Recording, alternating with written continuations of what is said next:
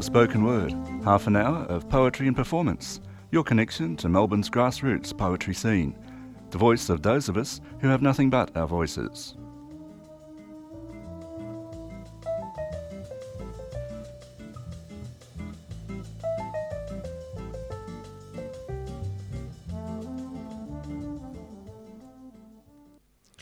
You are on Community Radio 3CR. This is the Spoken Word program, and I am George O'Hara. And today we have a live recording from the Dan O'Connell Hotel with a feature poet, Anna Forsyth. Anna is a New Zealand-born writer and musician.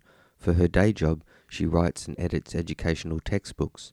Her first collection of poetry, A Tender Moment Between Strangers, was released in 2013, and her poems have appeared in several journals, including Landfall, 4W and Nscribe. In 2012, she started Girls on Key, a bi-monthly music and poetry gig for women performers, raising funds for refugee girls to learn music. In her spare time, she performs music under the name Grace Pageant and has released an EP, Little Bonfire, which we'll be hearing some of today. When she grows up, she would like to be a wandering philosopher in Paris. So let's have a listen to Anna Forsyth.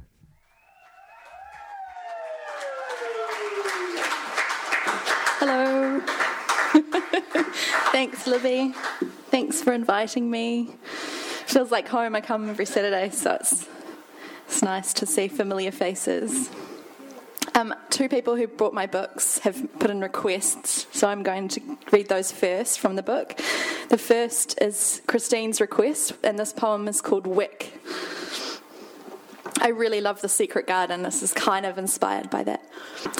If you could see my soul right at this moment, it would appear to be driftwood, as long as the hull of a ship and as twined as a Moreton Bay fig tree, pearly smooth and clean as bone. But come closer, there is a track like a furrowed groove, a beautiful scar forming the path my tears made before you came, gumbooted and tree planting.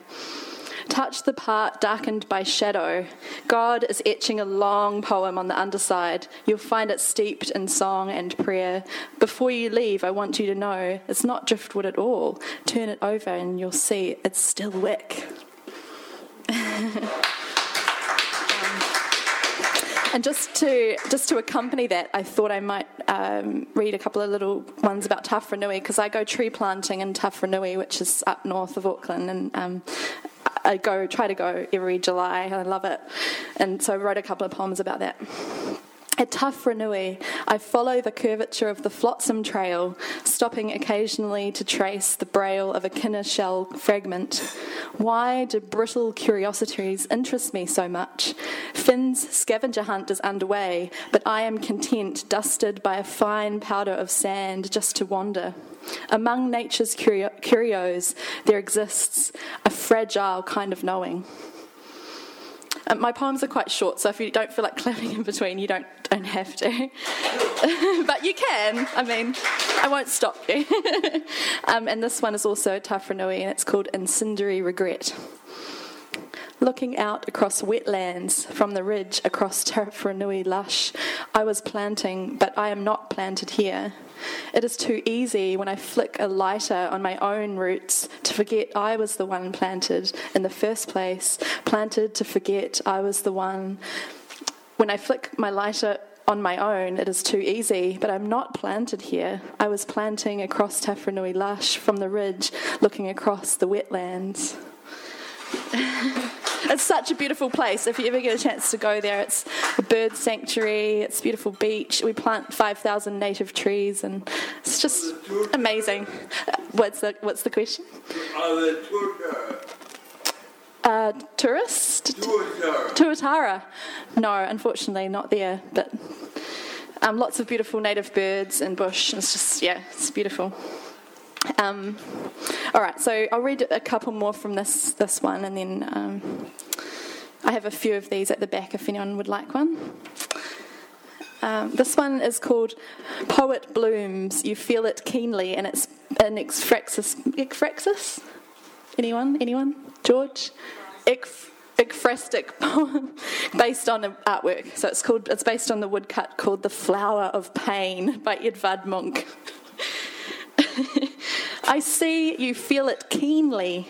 It could be empathy for a twig snap or a child's bleeding knee pricking you like a thorn. Like wick skin blooming to crimson, excess life is often birthed as the fruit of bursting pain. You feel it keenly. It might be a sense of wonder at snowdrops and all their gamenery, unfolding like a dainty wound somewhere near the left side of your chest. What a privilege it is to feel so keenly. It's all summed up in the bloom of a child's cheeks.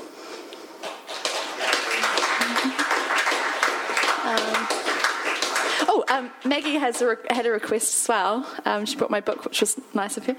And that one is called After the Pantomime. We will laugh at the transparency of our masks, the pain of wearing them forgotten as we dance open-faced and naked. I know we will marvel at the true audience of our chaos. You will quip about Shakespeare, and I will insist that I never acted a day in my life. So that's the... Unfortunately, I don't have the real books. I've just got booklets today, so they're a little bit cheaper. But yeah, I've got some A Tender Moment Between Strangers. And I'm sort of working on trying to put a new one together, so I'll read you a couple of those. I don't know how long I've got, so just tell me. I'll just sort of keep going. I was waiting for the heckle. I was waiting for that one. Usually it's Komenos. This one's called Emerging Poet. It's dedicated to Jennifer. So it's called. This is called Emerging Poet. Who can determine the moment? Is it when she slips from the shower and notices the pearl of soap positioned perfectly in the scalloped dish? His research has returned no conclusions. At Tawharanui once, camping, the soon-to-be poet wriggled her toes in her sleeping bag against the cold, words like crumbs itching. To the observer, it could be that this species of poet-to-be will most likely emerge at dawn, shedding blankets with gusto and slowly drawing back the curtains to witness the wattle bird's first poem. Or was it that moment in the heat when she peeled off her cardigan to sit bare-armed on the driveway in a haze of fever dreams? I've seen her in the bath each night with her loofah. Is that the beginning of it? Is the what should we call her at this stage, sir? Sorry, I can't tell the difference. Lately, I note her movement has slowed. The scratching has died down. At 2 a.m. on Wednesday, she was flat and almost lifeless. Does that mean what I think it does? In late March, the scientist attended a conference on metamorphosis, but something was bugging him. My subject still hasn't emerged with those paper wings. She should have a set right now. I should be handing them round at readings. A whisper. The other day, she swam for hours and built sandcastles. I don't understand it. Shh, they're here. On the stage, a line of poets with their tired paper wings parading and stretching before them. The unnamed woman cocooned against the winter wind in a tartan coat turned and left the State Library, a pearl of soap in her pocket, pressed between the pages of her secret wings of paper. I don't know if people understand that, but you can come and talk to me about it after. This one is called Women in the Floral Pajamas, and it's based on some conversation about an artwork. So I've taken some of the text and reappropriated it. It is a masterpiece of the postmodern era here. The artist depicts a standing figure as a dreamlike vision of fragile femininity and marginalisation. He achieves this effect through the application of several layers of wash and superimposed contours and soft shades of pink and, dare I say, black. Unlike many other figures of the period, the artist has avoided idealised treatment of the facial features. Her informal pose, along with the loose-fitting pyjamas, give the figure an air of couldn't give a fuck, but this would be misleading, as you will see in a moment. The muted colour scheme adds a pensive tone, but there's something deeper here. We may never know the true identity of the subject, but the artist fused the features of different people into a portrait. It's a remarkable and striking composition, masterful in its tenderness and arresting in its context outside a suburban shopping mall. the questions it raises in the mind of the viewer, but it is the eyes that continue to speak to us today. Let's take a moment to study the eyes. It's as if you can feel the resignation.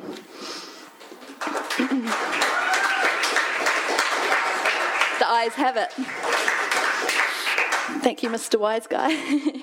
I'm really interested in, because I write fiction, I'm quite interested in the kind of the intersections with fiction and poetics. So Kerry's not here, so she's been telling me that I'm too narrative, but I don't care. This one's called Hungry Jack's Sated Poet. At Hungry Jack's, Thomas is reading poetry about basilicas. With his free hand, he is devouring a large hash-brown cheeseburger combo. He wants to find the most impenetrable poems and decipher them using Google, but he is distracted by the Chinese girl in her fur-topped boots. Beyond her, through the window, is a hive of students, hump-packed, the traffic drones. The caramel sundae is cold, the topping sparse. He scrapes endlessly at the plastic, ignoring golden trails down his coat front. A man with fistfuls of fries obstructs his window vista, so he turns his attention to matters at hand, the last syrupy drops of Coke on his tongue, a liquid poem. This is for all the Kiwis. Ode to the Pacific. How does something so magnificent go so unnoticed? The Pacific Ocean stretch sings its lilting waiata to the sun. Well, I march to an unending cacophony of the city's brazen beats, voices blaring, sirens competing for their solos. No one stops to hear the ceaseless footfall of the ever-faithful tide against the creak and thud of the 9-to-5 stairway to who knows where. This mystery Pacific hums a majestic hymn to the wind, barely audible above the roar and surge of the oncoming traffic. How does something so magnificent wake and sleep without ode to its meekness? It shimmers against the greyest day when I can't see past the sepia drudgery of my mundane waking. It is the humble backdrop to a stunning array of characters who blaze across these pallid city sidewalks with hurried eyes and caffeinated veins. It is the rhythm and pulse of the seasons that gives this claret sweet blood its tempo. But no one stops to watch this perilous love-hate tango of waves in a storm beyond the pixelated projections, blaring curtains drawn. But today I will nestle my feet in the wet sand and sing you an ode. My beautiful Pacific.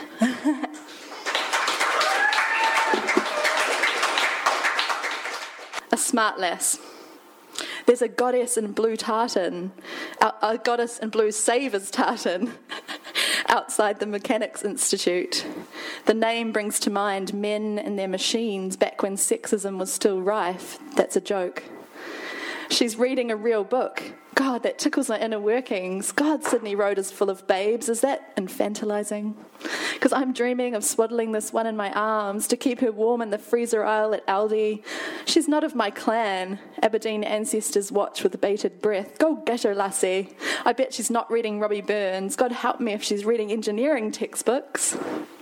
By the half-light of a rollie, she's reciting poetry while the dapper boys on fixies hurtle past the brunny. This honey with the flaxen locks doesn't get a look in, keeps that porcelain under tight wraps. Doesn't it grind your gears when you have to queue at Town Hall kebabs? No, because I'm waiting for a non-existent bus to Westgarth just so I can get a look in. If she asks me for a light, I will say nothing, but I'll set her on fire just the same. Two brains inflamed with enough smarts to ignite every street lamp from here to darkest Coburg.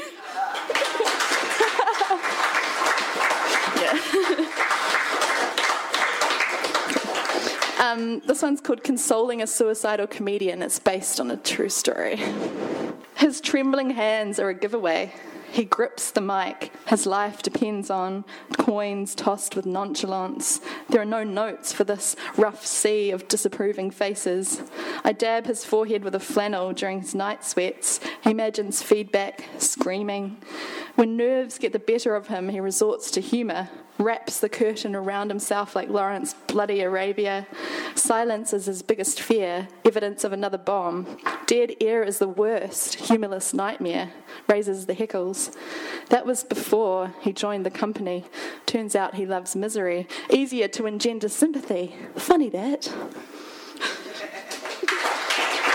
I've got, my poems are really short, so I'm just like, boom, boom, boom. But, have I got more time? One more? One or two more? Okay, just two little ones. This one's called Why Teenage Girls Giggle. It's not as if they are invisible, not like the blank woman 3 seats back on this packed tram. No one is dying, though, and there is the least need for a banshee's shriek or a witch's cackle. Speaking of which, I feel my blood pressure rise as if by magic. In unkinder times, there would be cries, "Hysteria! Hysteria!" Back when they thought women's semen could turn venomous if held within. There's enough evidence of this venom here amongst the hissing tangle of bodies in the stairwell, but they are shapeshifters. As we cross the bridge over the river, their long hair flowing, intermingling, seething before my tired eyes. How quickly I've forgotten my teenage body when the two waters met in cruel confluence, the nearly adult and the child still alive enough to bubble and churn. You are listening to 3CR Spoken Word and a live recording of Anna Forsyth. As I previously mentioned, Anna performs music as well as poetry under the name Grace Pageant, so let's have a listen to the title track of her EP, Little Bonfire.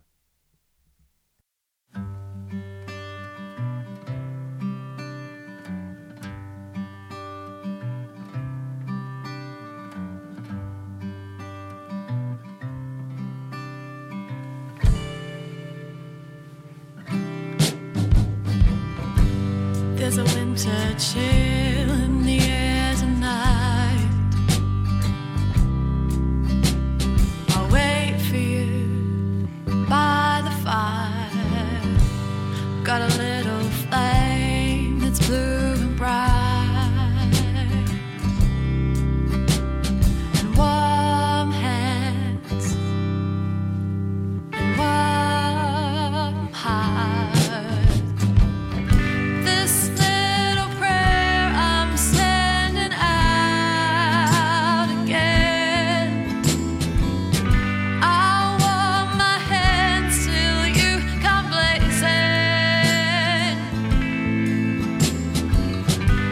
I'm so tired, but you know that I'm here for you. So here's this little bonfire that I built for you. This little bonfire.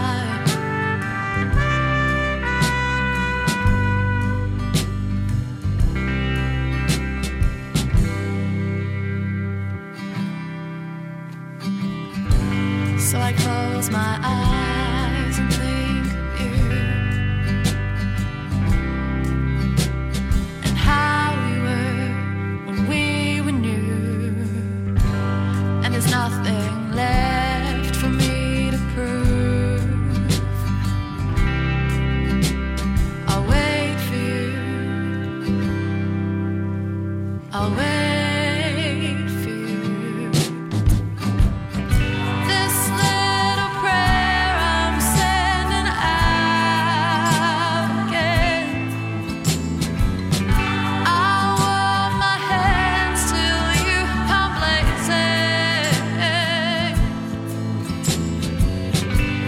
I'm so tired, but you know that I'm here for you. So here's this little bonfire that I built. This little bonfire.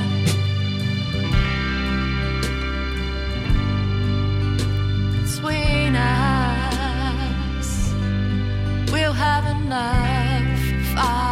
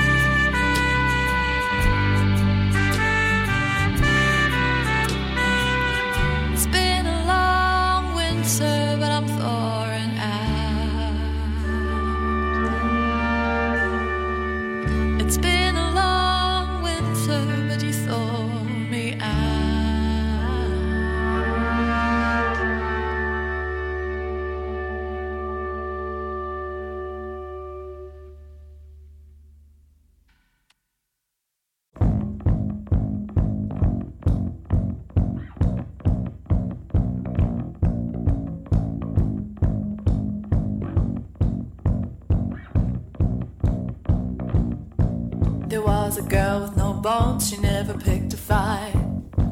It just didn't seem right to her in light of her softness. The people round her told her grow a spine. She said, I'm fine, you know, it's never that simple. Oh, oh, oh. Bones are overrated, anger's complicated. Oh, oh, oh. Take me as I am, I'm a boneless girl.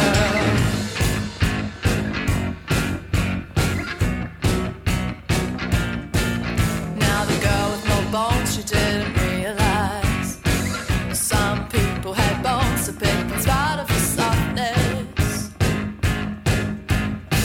They kicked her around until she fell apart, but in her heart she said it's never that simple. Oh, oh, oh.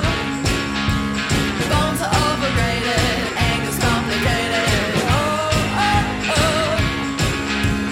Take me as I am, I'm a boneless girl. That girl's got no bones. That girl's got no bones. I'll crawl, I'll grovel, and sometimes take flight. That girl's got no bones. But I don't have no bones, so don't make me fight. No bones. I'll crawl, I'll grovel, and sometimes take flight. That girl's got no bones. But I don't have no bones, so don't make me fight. No bones. I'll crawl, I'll grovel, and sometimes take flight. But I don't have no bones, so don't make me fight. Oh, oh, oh. Bones are overrated, anger's complicated. Oh, oh, oh. Take me as I am, I'm a boneless girl. Oh, oh, oh. Bones are overrated, anger's complicated. Oh, oh, oh. Take me as I am, I'm a boneless girl. That girl's got no bones. That was Girl with No Bones off the Little Bonfire EP. And now for the second set of Anna Forsyth. We have a special guest joining me for this poem. Please welcome David Attenborough to join me for this one. AKA Shane. This poem is called Alex is in Love with David. For Alex, Tuesday night became a long, winding tunnel. The podcast, Attenborough in Paradise, had her thinking, the sour smell of sweat. Now I'm leaving the dark world of the forest. Alex was still in the dark forest. She was on a train that was travelling through one in slow motion. She had time to capture still frames in her mind. What first drew me to the pair? One in particular really caught my interest. I met her when she was just a cub 13 years ago. It's great to see her after all this time, but does she remember me? I certainly remember her. And so on. Alex was tossing and turning in between yawns. She stretched her body out as long as she could under the feather doona. David's voice. A raffishly handsome insect with long, elegant legs and a glossy black and scarlet body. The sound of rain, sleep evaded her. By morning, Alex was exhausted. Exhausted! David is from another planet. Does he even sleep? Does he hug orangutans in his dreams in Borneo or Indonesia? The room is a stage set, just a nondescript chair and a table, a poster of an orangutan on the wall. Save the orangutans. Alex is enjoying her Marmite Jaffle when she hears David's key in the door, badly written script. David addresses the audience. In all my years of exploration, these are the creatures I find most curious. And off she goes so sweetly, gently but flamboyantly, launching the oversized walnut down the frozen river. Alex enters stage right. Pontificating. That's the word for it. I'm a city girl, he should know that. I would tree plant in gumboots to impress him, but he'd be off. The river gently frisking in the foreground. Watch as the alpha female displays her dominance over the herd by tapping the end of the frisking broom to check for rogue insects. Sigh. Alex drifts in and out on the tide of sleep. I've collected electric catfish. They grow very big indeed. And if you were silly enough to put both hands on one, you'd be thrown flat on your back. Ants arrive. Enjoy the feeding frenzy. Marrow fat doesn't sound tremendously appetizing, but it is hugely nutritious. Interviewer, when you see this sort of stuff, do you get a sense of God's pattern? When you go into your own backyard, are you thinking, oh, there's something? It took me 3 days to get to Sierra Leone, which is that bulge on the left-hand side of Africa. Dinner conversation. Sigh, mistaking the guests for seasoned travellers, people who care. There's a sweet drink in South America which is made by old ladies chewing cassava and spitting it into a large pot and letting it ferment for 3 or 4 days, after which it tastes exactly like something not sweet but not sour. Smells exactly like vomit. Oh, for f***'s sake, David. Alex wakes in a cold sweat. Thank you. Yeah. This is actually kind of a fiction piece. It's called Billow, and it's about Hurricane Katrina in New Orleans. Billow. Tabitha waits blindly for the Holy Spirit from her back porch. Sheets billowing their warning. Everything is on the line. Damp patches spreading. She notices the slight swell of purple and green fabric, clucks her tongue in recognition of the baby, the king cake, inside. I move her hand so she can see through her fingers, a low moan amongst the trees. He's here, Nana, he's here. But it is a girl's name that she will call out. While they screamed. The men were fishing down at the lake. Josiah, always dutiful, lagged behind. He was trying not to look, but he would always remember the dark slug of guts in the bucket and the way they spilt. Ash Wednesday. The men were still fat from Tuesday, still full of a different spirit. I am the dutiful one now. It is my turn to cluck my tongue. I let the baby wail for each of us. Another bucket, another low moan, another wind that chills the guts. But it warms me to think of Tabitha, a sail billowing in the distance, a heart swelling proudly towards the music of the horns, towards the Holy Spirit. Yes. 3CR Spoken Word is on every Thursday morning from 9 o'clock till 9:30, 8:55 on the AM dial, and web streamed on www.3cr.org.au. We also do podcasts, so until next time, this is George O'Hara for 3CR Spoken Word.